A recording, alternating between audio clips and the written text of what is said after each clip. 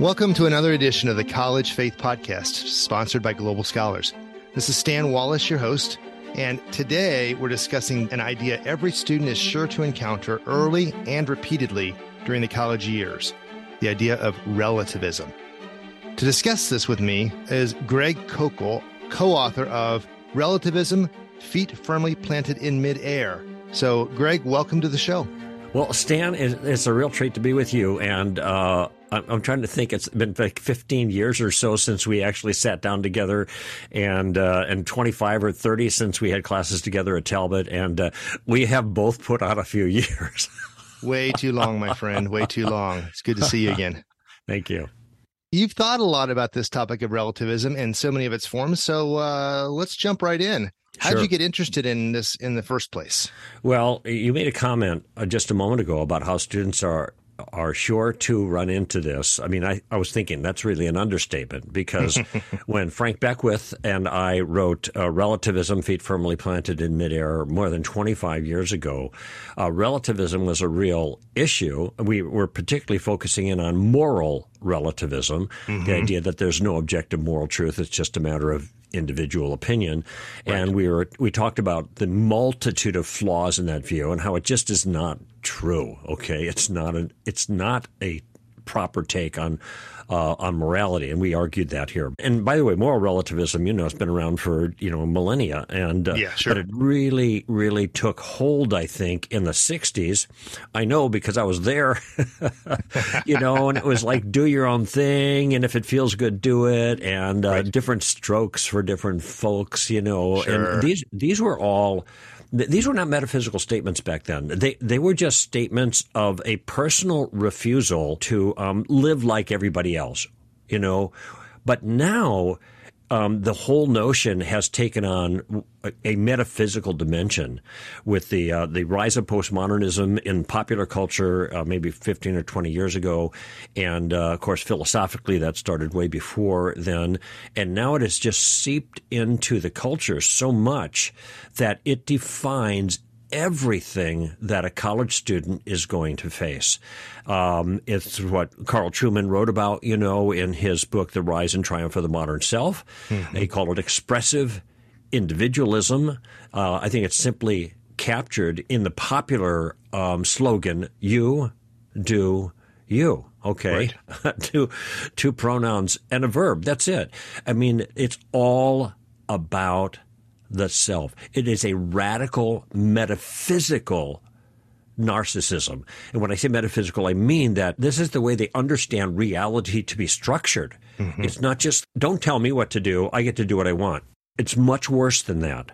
I've written a new book, it's just out, called Street Smarts, using questions to answer Christianity's toughest challenges. And I have a chapter in there called The Primal Heresy, because I want the reader to understand that what is aggressively informing people's thinking on campus now and throughout the culture, it goes way back to the beginning. The distinction that we see in the beginning, and there are different ways to characterize this, but very simply put, you have Adam and Eve living in a world that is good, and they are beholden to the God they're in relationship with, who has constructed the world a certain way for the purpose of human flourishing, and has given moral directives that they follow for the same purpose. Okay?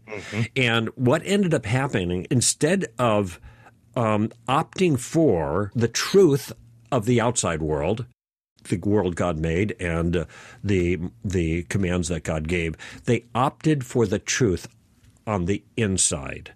Eve is thinking, this appears to be good for me to eat. It looks tasty. I'm paraphrasing, of course, Genesis 3. It will make me wise. It will give me what I want for myself. Now, she's under inducement by the temptation, obviously, of the devil. But nevertheless, notice the kind of language there. It's all internal.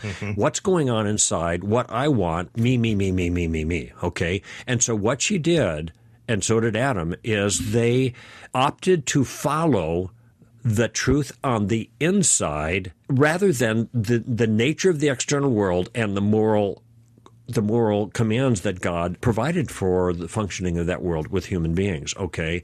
Now, this distinction here I've gone for years and years and years, since 25 years ago or so with Frank on that book to now the latest book, Street Smarts, struggling with the best way to communicate what relativism is, because I think it's a hard thing for people to grasp, especially when they're immersed in it. Oh, yeah. It's like helping a fish figure out what water is, right? Exactly right. And so what I've most recently come up with, I think, is one of the clearest characterizations, what I call the inside-outside distinction. Let me back up. Relativism is a take on what the word truth actually means. Okay? There's a classic understanding of what that means, and there's actually a common sense understanding. The way we normally talk about it, what we mean is truth is a fact. It's the way the world is. It's very simple to understand that the way. You got Aristotle's characterization and blah, blah, blah. But very simply, a truth is a fact.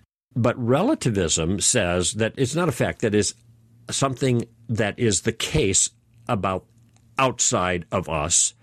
Truth now, sometimes characterized as my truth, is a belief or a feeling that we have about something on the inside. So instead of it being kind of world dependent, it is mind dependent. It's not out there. It's inside. And of course, that's the way relativism applied to morality has always been. That may be true for you, but it's not for me. People say regarding abortion or sexual behavior of sort or whatever. There's a whole host of ethical issues that apply, and people are just dismissive of things that, and I actually think this is what's going on, of things that are too restrictive to individual freedom, things they don't like. So then they just say, that's your truth. My truth is different. Okay, notice the distinction there. The truth, quote unquote, is something that abides inside a subject, a person, or maybe a community. It is not something that is the case about the world outside. Okay, now we're just talking about moral truth at this point. So it's an individual feeling or an individual belief that makes a statement true in relativism. Therefore, it's interesting. A person could never be mistaken about the truth of something in this regard. As long as they believe it, it's true for them at that moment. Now, in 5 minutes, it might not be true when they change their mind. J. Warner Wallace put it this way. He's the author of Cold Case Christianity. He said, if the truth that is in your mind or the truth that you believe can change just by changing your mind, then it's just in your mind. Okay? By contrast, take gravity. If you don't believe in gravity, Stan, you're not going to float away, okay?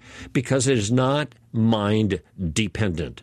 That is the subject or individual's mind. It is dependent on the nature or the structure of the world outside, okay? And so that is an objective fact where many people take morality to be subjective facts for them, if you will, okay? Beliefs or feelings, okay? That's a general sketch, right? Now the concept of relativism, or also known as subjectivism for obvious reasons, what's in the individual subject, now that is applied to everything. That is applied to everything with varying degrees of consistency. Obviously, nobody can live this way, but this is the way people talk about reality, especially when it's self-serving. Okay, so now to the real answer to your question here, that's the predicate. And the answer is Christians bring a claim to others about the real world, about the world out there. We are not just saying, try Jesus to see if you like him. He might be your flavor. You never know. Although many Christians characterize it as that. That is not the message that we have been entrusted with. That is not the foundation of the Great Commission, right? Rather, we are meant to bring a factual case to the world because it matters for every individual in the world forever. Now, we have to make that case, obviously, and that's what apologetics does, and you and I have been involved in that for many years. But make no mistake about the kind of claim that we're making. And this is what's at stake here, not just for the non-Christian world, but for the Christian world that is very confused about these matters though they shouldn't be. They're confused because they are inundated by a culture that wants to relativize everything about their convictions, which is why, Stan, I'm not comfortable with Christians talking about their faith, that is, using that word. Well, as a Christian, this is what I believe, okay? Or this is my faith. Whenever you say the word faith or belief, people are adding words like leap of, or blind, something like that, or your club, your community. This is your linguistic community if they're real sophisticated with postmodern terminology. But you don't have to be sophisticated to fall into this trap. This is the way people think. And so what I talk to people about is not my faith, but my convictions, my understanding about the way the world actually is. I'm a follower of Jesus. I'm not just a believer in Jesus, I don't want people to mistake my claim to be a claim about my community or my subjective point of view. I want them to understand my claim to, just as Jesus did, as an external claim about the external world. And again, like I said, that has to be defended. But first we have to be very clear on the kind of claim we're making. And these ideas here that I've offered are collectively the answer to your question. I learned very early on that it's important to not only make these distinctions, but then contend for the truth, capital T. Unfortunately, we have to do that now. It goes back to Francis Schaeffer in the 80s, who was a great influence on me. Now we got to contend for this capital T truth about the way the world actually is. And that, our claim is consistent with the true story of reality that we find collectively in 66 books that we call the Bible. Mm-hmm. Yeah, that's really a helpful overview. A lot to unpack there. Let me press into a few things. One, I do want to mention one of, if not the best expositions in literature of the internal musings of Eve as she was tempted is in C.S. Lewis's second book in the space trilogy, Perelandra. Right. And it really helped me get a sense, as literature can, in a way that sometimes more analytic philosophy, which is my field, does, and really helped me get a sense of, here's that turn to the inner reality as defining what is right to do as opposed to what God has said. It's an amazing account. Of course, Lewis's Eve doesn't falter and fail. She's successful, which is interesting. But really highlights the tension and the way excellent. that when one turns to the internal, I'm defining reality, how easy it is to then justify certain decisions that that are, in fact, contrary to the way things are. So, which leads to the other distinction you're making implicitly, and I'd like you to say maybe more about that and draw other distinctions out. Relativism is really a broad term that has at least several variants, and we started talking about moral relativism in relationship to moral choices, what one would take to be a right or wrong action. But as you're claiming, and I think the history of the last 50 years or so has borne out, it's now a much broader relativism that's relativism in relationship to what's actually real in everything, not just in moral decisions. And that has then broader implications as you're starting to unpack in other areas.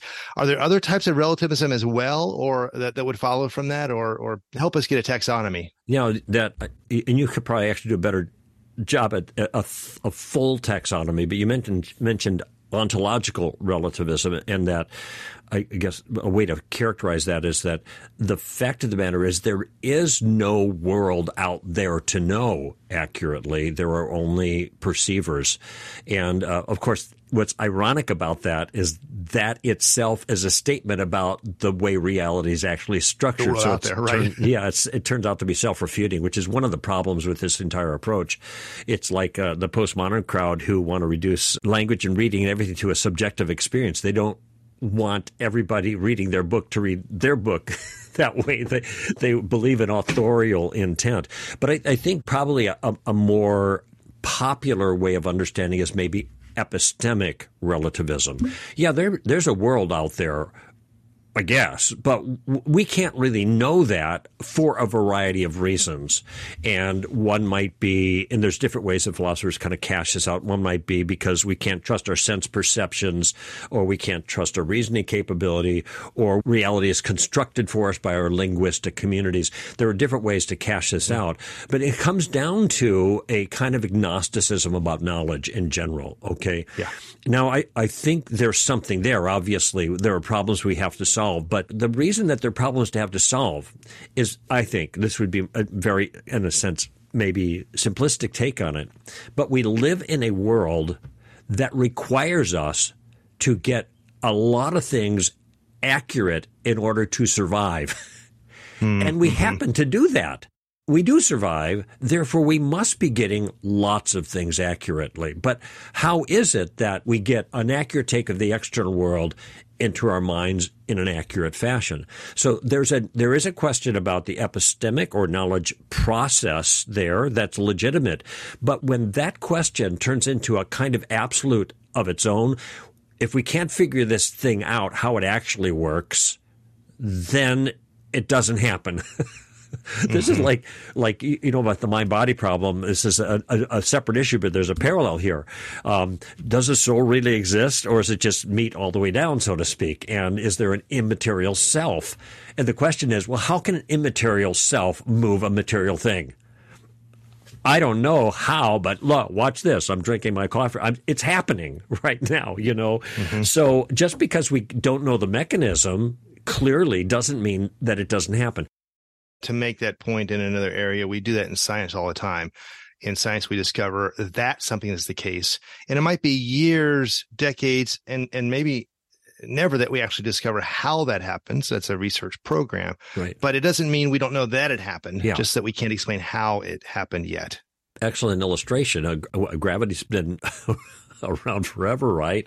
And it took a while to figure out how that works. There's still mysteries about it, but still, there's no question about the fact of. That's a great point. Right.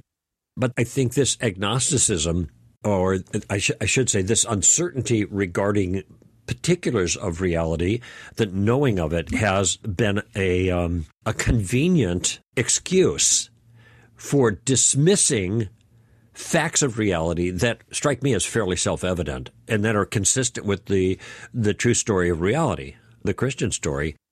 I keep using that phrase because I wrote a book called The Story of Reality, and that's talking about the foundation. So I'm just as an author, I'm doing some marketing. But it's consistent with that. There are facts that they're so obvious, but many of them are facts that people don't like. And you're familiar with the well-known atheists who have just said, hey, I do not want God to exist. I don't want him to exist. I don't want him looking over my shoulder, messing with my sex life or anything else, And so there is the personal motivation, which we understand in terms of the big story as the brokenness of the world humankind brought about by that first violation that we were talking about. Okay. So our story has explanatory power about what's going on here. But nevertheless, that's what we're faced with as Christians. And when it comes down to it, when push comes to shove, I think most people are actually common sense realists when it comes to features of reality, including morality. Define realist. What do you mean by that? Realist means that we see the world as it actually is. Okay, so a moral realist is someone who holds that moral claims or moral rules are factual, actual features of the world outside. They're not mind dependent. And I think that's the way most people function because it's what keeps them alive. And ironically, people who are moral relativists, they want that for themselves. Don't tell me how to live. But they're pretty happy to tell other people how to live. They don't want others to be moral relativists towards them. Okay, and the minute somebody else's morality starts encroaching on their own liberties, all of a sudden they are implicit moral objectivists. You shouldn't be pushing your morality on me. Wait. Why not? Because morals are relative. Wait, if morals are relative, like you say, then there is no should or shouldn't. Give us an example. Somebody says to me, and this is a tactical maneuver because I'm using a question, okay? Somebody says, you shouldn't be pushing your morality on me. Let's just say they're a relativist. And, of course, that's the kind of phrase that is a giveaway of moral relativism. You shouldn't be pushing your morality on me. So I ask a question. Why not? Okay, now what are they going to say? It's wrong? Oh, okay, it is wrong. Is that your moral view? Yes, of course. Then why are you pushing it on me? Mm-hmm. You see, in one breath, they're trying to be a relativist as they're defending their own turf, Stan. But in the next breath, the way they're defending their turf is by projecting an objective moral claim onto somebody else. So they got their foot in both worlds. And what's it going to be if you want to be intellectually honest? Okay.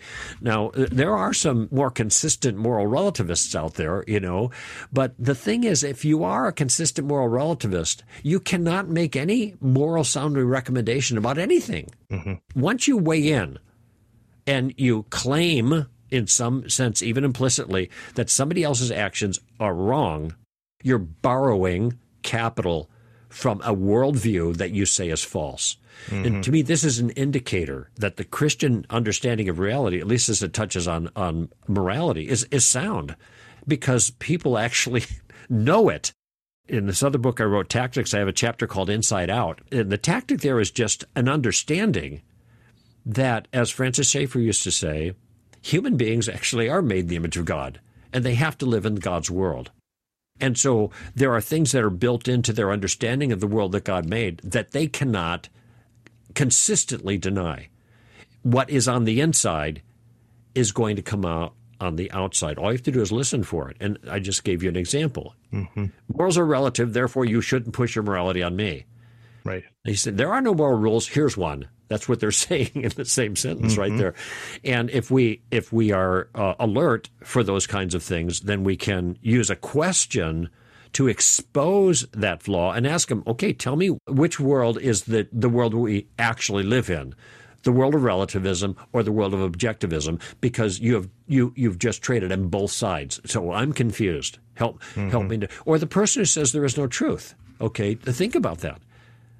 And this is a common statement now. Of course, people might mean different things, but if you take it kind of in a thoroughgoing way, there is no truth. Okay, my response is, I'm not sure how you want me to respond to your statement, because I think you want me to agree with you.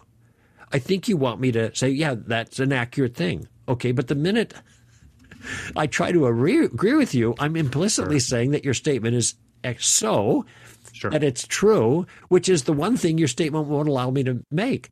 Right. So please help me to understand it. So notice that the questions that are meant to reveal the flaw and toss the ball back in their court and let them make sense of it. Mm-hmm. I could have kind of thumped them on the chest with my finger and said, hey, that's self-refuting, blah, blah, blah, blah, blah. Mm-hmm.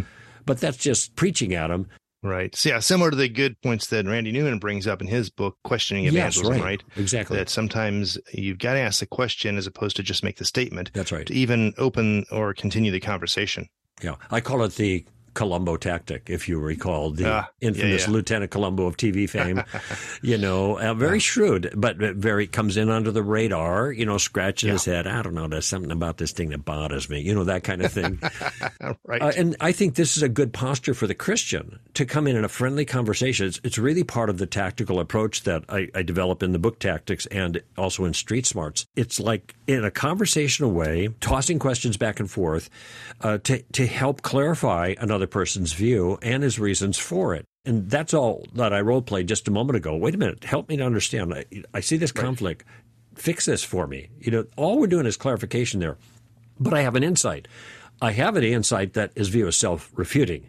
But instead of just pointing at him and telling him that's self-refuting, I use a question to toss the ball in his court. Now he's standing there. What is he going to do? And I'm looking for an aha moment at some level. I am not looking to change that person's mind in that moment. We will return to the show in just a moment, but first, a word from our sponsor. If you are like most of our listeners, you are concerned about the ideas being promoted in our universities today. We too often hear about what is false and even harmful being promoted as true. Christian professors are called to stand up for what is true, good, and just, and teach their students to do the same. Help equip Christian professors to do so at www.global-scholars.org. Please also check out the other podcast Stan and Dr. J.P. Moreland do together, Thinking Christianly. Whereas this college faith podcast focuses more on the practical questions of thriving during the college years, the Thinking Christianly podcast is all about the ideas that shape the university, students, our broader culture, and the world. Visit thinkingchristianly.org or download episodes on your favorite podcast platform. And now, back to college faith. This has to do with my whole approach to evangelism, and that is a gardening approach, not a harvesting approach. Okay? Let me just say that again. Say more, yeah. Yeah, a gardening approach, not a harvesting approach. Most of our evangelism techniques are harvest-oriented. I would think of even tracts that explain the gospel, which I've used, by the way, to effect. But they explain the simple gospel, as it were, and then gives people an opportunity to receive Christ. And so, all right, what is that? That's a closing move. That's a harvesting move, okay? But people don't change their minds very quickly, and especially in the culture we're in now. And before there can be any harvest, there always has to be, in any individual's life, a season of gardening. And so what I've tried to do in my own works and the tactical material is give people gardening tools so they can do spade work. And I tell people, quite frankly, when I'm teaching these things in front of audiences, even when I'm speaking at universities, I've spoken at 90 or over 90, I tell them, look, I'm not here to convert you. Here's what I say. I just want to put a stone in your shoe. I just want to annoy you in a good way. Mm-hmm. I want to get you thinking. Yeah. That's gardening. If I do a little bit of spade work and maybe help them to see that their point of view is self-refuting, now they can chew on that. I can go away. They've got that. God can work on them, whatever. And maybe some other Christian will take the next step. Maybe like the Ecclesiastes idea of there is a time to sow and there's a time to reap, or Paul talking about some sow and some reap, and they're both important. Yeah, absolutely. But Paul talks about in First or 2 Corinthians, Jesus talks about it in Matthew 4, where he, after the woman at the well, and he tells the disciples, you're about to reap where you did not sow. Okay, somebody else did the heavy lifting. Mm-hmm. But what's interesting to me in the New Testament is almost everything you see is gardening. And the harvest oftentimes takes care of itself. When I became a Christian almost 50 years, September 28, 1973, so 50 years, okay, my brother, who had been doing the gardening in my life, came to my apartment in West LA. I was at UCLA at the time, and he started telling me about Jesus. I told him, I said, Mark, you don't need to tell me anymore about Jesus. I want to become a Christian. I harvested myself. And, even your audience can just reflect in their own life. Did they become a Christian in response to a direct challenge to receive Christ or something else in their life? I got a former atheist on my staff, one of our speakers, John Noyes, who doesn't even know when he became a Christian. He doesn't know when he crossed that line. God does. He doesn't. C.S. Lewis, same experience, right? He got on the motorcycle on the way to the zoo. He didn't believe. He found out when he got there, he did believe. Yeah, he leaves for the zoo with Warnie in the sidecar of that motorcycle as a non-Christian, and when he got back, he's a Christian. So I only mention that not to diss any evangelism technique, but to let people feel comfortable with thinking about gardening and not swinging for the fences in any conversation. And this is what the tactical approach allows them to do with these questions, just to annoy people in a good way, to get them thinking, especially about this issue of relativism, which is so destructive to community, to culture, to individual lives. Mm-hmm. It also has so many implications for our current conversation about toleration. Right. And I wonder if you might comment on how it applies to that conversation or those challenges Christians often hear also. Yeah. Well, this word tolerance has undergone a redefinition over the last 50 years. Mm-hmm. It used to refer to how you treat people with whom you disagree. So in order to tolerate in the classical sense, you have to think that the person who you're tolerating is actually mistaken in some sense, all right? The way Peter Kraft put it is the classical tolerance is be egalitarian toward people, treat people with equal respect, but be elitist regarding ideas. Think that ideas are better. Okay, now that's gone topsy-turvy. Now you have to be egalitarian regarding ideas. Everybody's point of view is equally valid. Everybody's religion, everybody's sexual conviction, all fine, okay, for them. No judgments allowed. But if you do judge, we're going to come after you. We're going to cancel you. We're going to fine you. You're going to lose your job. If you misgender somebody, I think in Canada you can end up in jail. Okay, so that's tolerance, that's topsy-turvy. So that's the first observation about it. It doesn't mean what it used to mean. It's a connotation word. In other words, it has a feeling about it. Oh, tolerance is good. But the definition is reversed. So now it means the opposite of what it used to mean that made it a virtue, but it still feels like a virtue. You should be tolerant. Okay. Here's the other observation I want to make about tolerance. It's a moral good. It's a moral obligation, objectively, the way it's being used in culture, that is upon all of us to be tolerant in the way they have redefined it. So wait a minute. If moral relativism is true, that there is no objective morality, and which is the way you seem to be living your life most of the time regarding most moral claims, then how is it you're imposing an objective principle on me or anybody else that on your view doesn't even exist? Okay, so this is a self-refutation built in, but it's also an example, I think, what I talked about a moment ago, Stan, that there's something on the inside, a moral realism that God has built into people. Paul talks about in Romans 1 and 2 especially, that is coming out. The thing that you judge people by, Paul says, you don't even follow it yourself. There's something built in that you're judging by, and you're just as guilty. So this is coming out in these conversations. They can run from God, but they can't run from themselves. So this is an example where that internal moral machine, so to speak, Francis Schaeffer called it moral motions. C.S. Lewis gave substance to it. Schaeffer's point was that we have this ability or this practice of making moral judgments that's natural, and we think they're valid. And then Lewis talks about the substance of those universal values in what he called the Tao.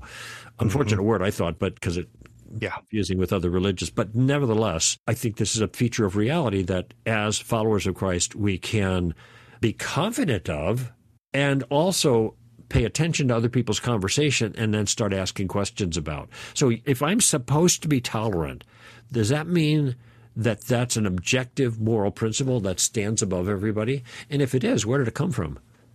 Now, this is another avenue, because now we start making an argument for the existence of God, the foundation of morality, from the existence of moral obligations that are objective in the world, which the person just made implicit reference to.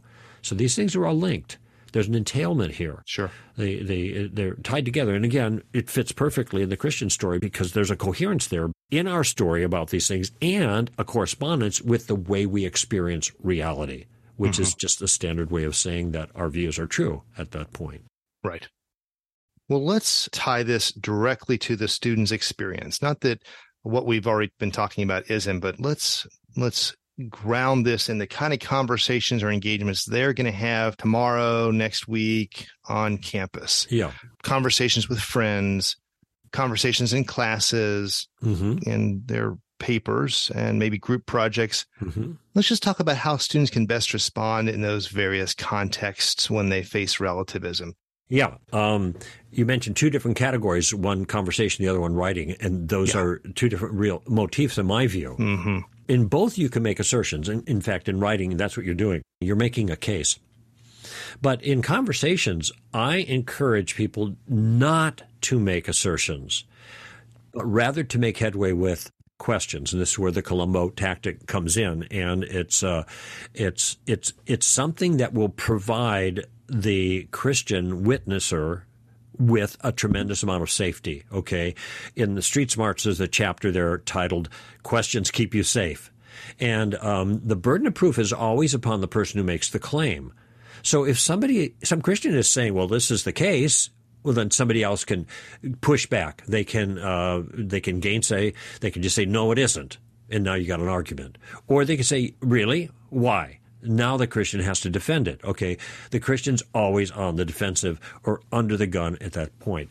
But if the Christian is the one simply asking questions, okay, they're not making claims, then there's no pressure on them. They're not trying to prove anything. They're just trying to figure out what's going on with the other people. And this is absolutely essential because it keeps the believer who might be nervous anyway about getting in over their head, so to speak. It keeps the believer in the shallow end of the pool. Okay.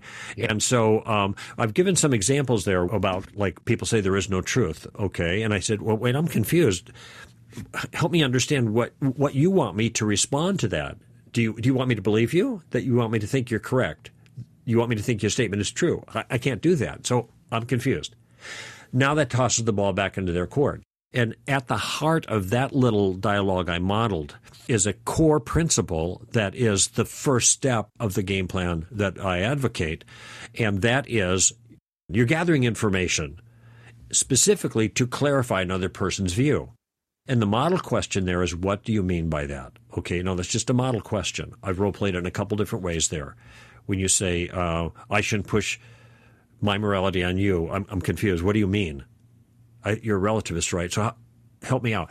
So that question, all by itself, especially if the Christian is alert to a problem, you don't point the problem out. You use a question to ask the other person to clarify their point. I'm just going to tell you, this is just the first step of a 3-step game plan here, Stan, but that first step is going to save the bacon of so many Christians on campus if they follow it. If they follow it. We don't have time for me to tell you the stories of the times when just using that opening question, help me understand your view, I'm confused about this or that, has really made tremendous progress. People come into conversations with their sails filled with their ideas and their egos and whatever, you know. By the way, that's true of Christians as well. But I've noticed that when you ask the question for clarification, okay, what do you mean by that? And remember, that's a model question. Tell me more. Help me understand your view. Ball goes back in the other person's court. Lots of times, the wind goes right out of their sails. They don't know where to take it because they haven't thought about the view that they pushed and promoted in that point. They've been socialized to say these things. It stonewalls Christians, and they don't have to do any more work. But if a Christian says, okay, help me understand that. I'm confused about that.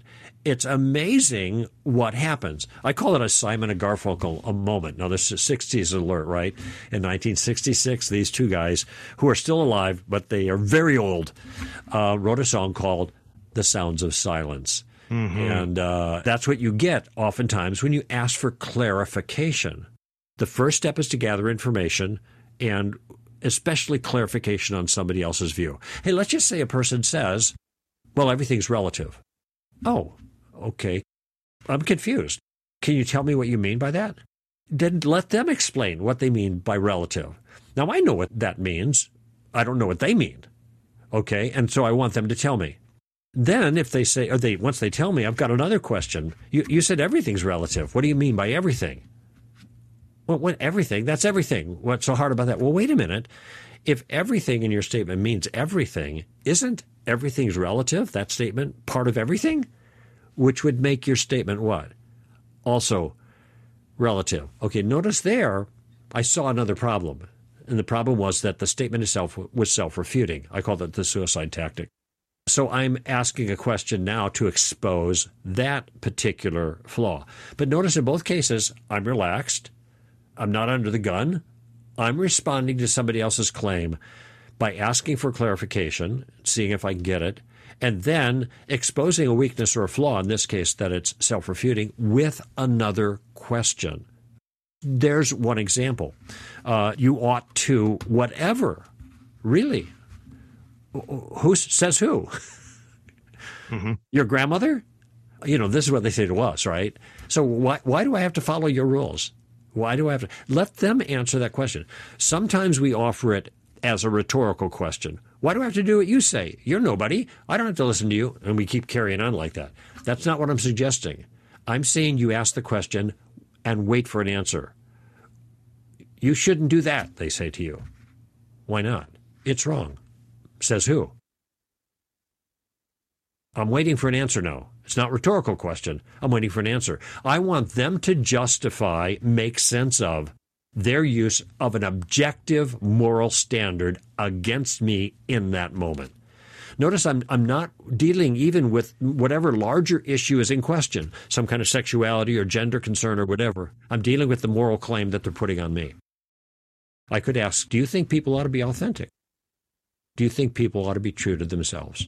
Yes, of course. All right. Sure. What do you call a Christian who says one thing about what he believes and acts a different way? What do you call that? There's a word that we use. What is that? Hypocrite. Exactly. So, do you think that I should be authentic to my own convictions, or should I be a hypocrite? Back to you. And I have conversations like that in the Street Smarts book on a whole bunch of issues to help people ramp up into these things. But these conversations are messy because life is messy. Don't expect that you're going to get the person challenging you to turn on a dime with what you say. It is our obligation as Christians to give an answer for the hope within us. Now, sometimes we don't get to the hope because there's other answers we've got to give first before some people are willing to consider the hope. But this is part of the challenge. I don't want to think about your Jesus or your God or anything. He's a bad God if he doesn't let me do whatever I want. Okay, so I could also explore the concept of human flourishing if the person was willing to have a more in-depth conversation about this. Because if you notice, the concept of human flourishing is teleological. Mm-hmm. In other words, there's a way flourishing looks in particular. So I've got a Ford F-150. I have 14 out in my driveway right now. I want my F-150 to flourish. Well, how does that happen? Well, I read the manual. Change the oil, keep the fluids going, blah, blah, blah, blah, keep it tuned up. Okay, so because there is a proper functioning of the F-150, there is a way to keep it like that. Human flourishing presupposes the idea that there is a proper way that humans are to function. Trying to find the common ground, in this case, human flourishing, sometimes is the place to start because Yes. there is common ground. We're all interested in human flourishing. It's just a debate of what actually leads to that. Yes, that's right. And so if we can at least agree on that, then we can start to have more of a fruitful conversation sometimes about these things. At least that's what people say. They believe in human flourishing. I mean, what a lot of times it amounts to is they believe in self-flourishing at the expense of others. But nevertheless, your point is really a good one, and it shows up in the dialogues that I offer on these different topics, these sample dialogues with sample questions that launch the dialogue, that I try to agree with the person I disagree with on every point I can possibly agree with. Yeah. Yeah, I agree with that. I'm with you. We're in the same boat here. But now I am curious about where that idea that it's wrong comes from. And that's the grounding question. I'm not asking how you know it. For example, I got a speed limit sign out 25 miles an hour in front of my house. So that's how I know what the law is. But that isn't what makes the law. If I put a 15 miles sign out there, that wouldn't be incumbent upon people to obey because I'm not an appropriate authority, okay? Mm-hmm. The sign helps us to know what the law is. It doesn't tell us where the law comes from. Of course, we know about traffic signs. It comes from the government who has the authority to impose that limitation on us. Mm-hmm. So if we have moral laws that govern the universe, we can know them because some might say, well, that's just common sense. Yeah, that's maybe how we know it. That's the epistemic kind of element. Mm-hmm. But that doesn't tell us kind of the ontological, metaphysical answer to that question, that where did it come from that gives that law its incumbency to begin with. And that's the grounding problem. And this is where I think our argument for God is very powerful. Classically, the moral argument for God. And incidentally, one of the things I do on Street Smarts is I leverage the problem of evil against the atheist. Mm-hmm. I think the problem of evil, I love the problem of evil in the sense that... Right. Why is it a problem? Yes, there's got to be objective morality for there to be a problem of evil, an objective problem of evil, and that requires a source of moral obligations that is violated in order for there to be evil in the world. So this takes you right to God. And I deal with some objections to that in the book, but these are the kinds of questions I'm going to ask, and I did earlier. So where are you getting your standard from? Mm-hmm. When Richard Dawkins rails against the God of the Bible in the God delusion about how he's homophobic and genocidal and misogynistic and a bully and all these other things, he's making all these moral charges. So, so my question is, okay, Professor, where are you getting the moral standard?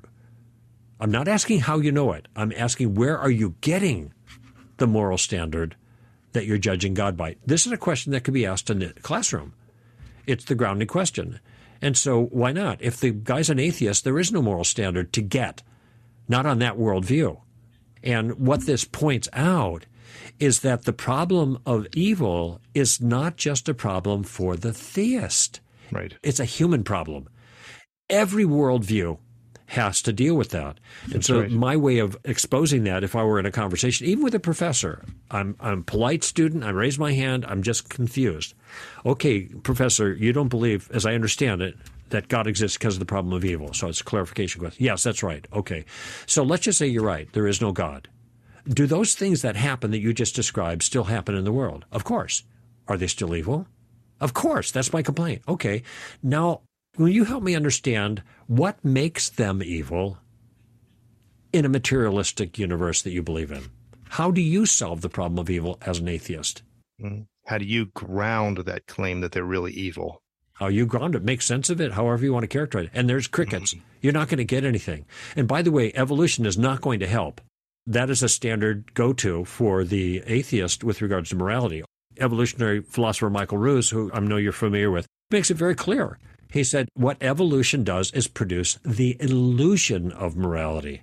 It gives us a false belief that things are objectively wrong. That's it. So the morality that evolution can give is only a moral belief inside a subject, which means it's relativistic.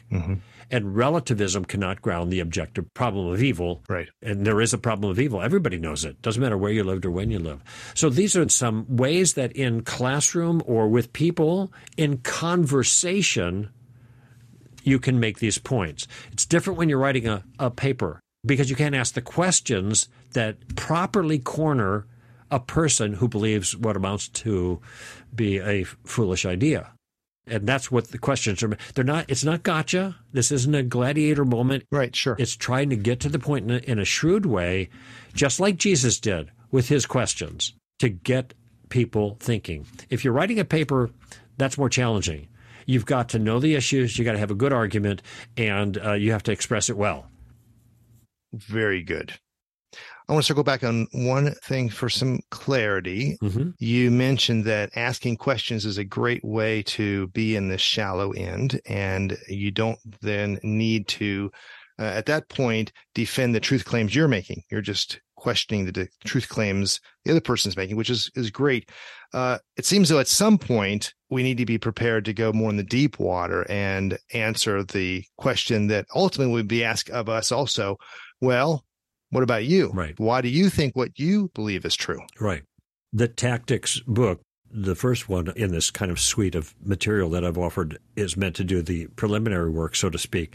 But Street Smarts is meant to do just what you asked, because then we go into all these different issues, and it's meant to show a flaw in others' view, but also to parry charges against our view. Okay, so when we are offering our view, then there's going to be challenges. Oh, that's arrogant. That's arrogant to think that Jesus is the only way of salvation. Okay, why is it arrogant? Well, you think that your view is right. Notice I asked the question, what's arrogant about it? Well, you think your view is right. Well, yeah, I do. But the contrary view that you hold, do you think that's right? Yeah. Okay, well, why am I arrogant when I think I'm right, but you're not arrogant when you think you're right? Just a simple exchange of questions that's meant to parry that. Okay. Now, you know, of course, Stan, that they've changed the subject. We were talking about Jesus, now we're talking about the Christian's character or his vice of arrogance, whatever, and it's meant to parry that so we can get back on the issue. Sure. That's just one example. But my technique in the deeper end of the pool is exactly the same as in the shallow end of the pool, except for I know, and this is what I help to do in the bulk of the book, Street Smarts, we take each of these areas and I show people here is the problem with the opposite view, Or here is the problem with the challenge that you want to parry. Okay, like I just did with the arrogant claim. Jesus is the only way. Well, actually, that's not my view. That's Jesus' view. Do you think Jesus was arrogant? No, he just loved everybody. Okay, well, do you think he was mistaken then? Oh, well, that's hard to say. Notice, bang, it's right back in their lap. But that's part of the dialogue. So what the Christian needs to be able to paddle around on the deeper end of the pool is he's got to know what is wrong with the challenges that have been offered of different sorts. Then he's got to know a kind of a pattern or a step-by-step way of getting to the parry or the refutation. And then he's got to know the questions that will initiate that process. Okay. And that's what the book Street Smarts is thick with. Every single issue, we explain what's wrong. Now you see this? Okay, great. Now here's how you can employ those insights in a conversation using questions. And one of the great things I think about this that makes it so easy is instead of making statements by which you get gainsaid or people object or say you're wrong, whatever, now you got an argument, you're actually enlisting the other person as an ally in making your point. Because every time you ask this simple question and they affirm it, that's a piece that they put on the table that you get to use as a stepping stone to your conclusion. Now, they can take exception if you put it there, but they can't take exception if they put it there. And whether it's the issue of Jesus being the only way or abortion or a whole host of other issues, this is possible to do, and this is what I guide the reader to do in the Street Smarts book. But you got to get the insight on the problems, which is what apologists do, generally speaking. But there's a missing bridge, and the bridge is from the content, the insight on the problem, to the productive conversation, from the scholarship to the relationship. And this is what I've tried to do in my writings, both the tactics book and the Street Smarts book, is to provide that bridge so that we have relaxed conversations that are really productive to put a stone in someone's shoe and get them thinking. Really helpful, Greg. It's been a good conversation. As we wrap up, what else do you want to make sure we talk about? What I want to leave Christians with, if I were to kind of sum of this up, is I want them to rethink their understanding of evangelism and don't worry about swinging for the fences, okay? Don't worry about, you don't have to swing. You don't even have to get on base, as far as I'm concerned. You just have to get in the batter's box. Let's just take the little pieces. Let's just worry about gardening. That's the first thing. The second thing is when the Christian gets in the habit of doing that, they're going to see how much it radically simplifies the whole process. And as they learn more, the questions will become more, in a certain sense, sophisticated or more directed towards particular ends. That's what I try to do in Street Smarts with it. But even as a beginner, start with questions, and you will be amazed at how effective this can be, even when they're not making their own case. Where can listeners go to get more information beyond the books you've mentioned, which will be in the show notes? What other resources might be helpful? Well, I'm the founder and president of Stand to Reason, so that's the organization I work for. We're 30 years now rolling, and our website, Stand to Reason, the acronym is STR, and our website is str.org, simple. But there are thousands and thousands of pages of all kinds of stuff that we've collected over 30 years, not just written stuff, and video stuff, and all kinds of easy to access, easy to understand. You know, we have training, I have training in philosophy. Some of our other workers have masters in philosophy or in apologetic. Virtually everybody has a master's degree, but we work really hard to throw the ball so people can catch it, no matter where they're at. This is part of the hallmark of Stand to Reason. We're translators. We take the smart guys like you, and then we take your ideas, and then we translate them so others can have access to them. And the website is the best thing. I do a podcast. I do 2 hours a week in podcast, and I've been doing this from radio days back since 1990. So 33 years of doing interactive talk radio. I do 2 hours of that, and then I do 2 half hours with Amy Hall, responding to questions also. So there's, lots of people can get on a daily basis with, we'll send it out, and they can just listen to it whatever they're doing, mowing the lawn, driving along, whatever. Great. Because that steady input, just like your program, is going to be the kind of thing that's going to build them up over time and give them encouragement. I've certainly benefited from a number of the things you've posted there. I know a lot of others have, so I appreciate you mentioning that. And thanks for your service to the kingdom for so many years, just being faithful to what God's called you to do. It's just a real blessing to the body of Christ, and taking the time to visit with me today on this. It's been a great conversation, Stan, and good for you for all the work you're doing. It's good to be linked together once again a little bit to make a case for the true story of reality. That brings us to the end of this edition of the College Faith Podcast. I hope you enjoyed this conversation at the intersection of Christian conviction and higher education. Be sure to check out today's show notes at collegefaith.net/podcasts, where you can find more information and links to the resources we discussed. If you found this podcast helpful, please help spread the word by liking my College Faith Facebook page at facebook.com/collegefaith and pass this show on to others who may enjoy hearing our conversation. Please do visit our sponsor, Global Scholars, to help equip Christian professors to be salt and light for Christ on their campuses. Until next time, this is Stan Wallace, encouraging you to love the Lord your God with both heart and mind during the university years and beyond.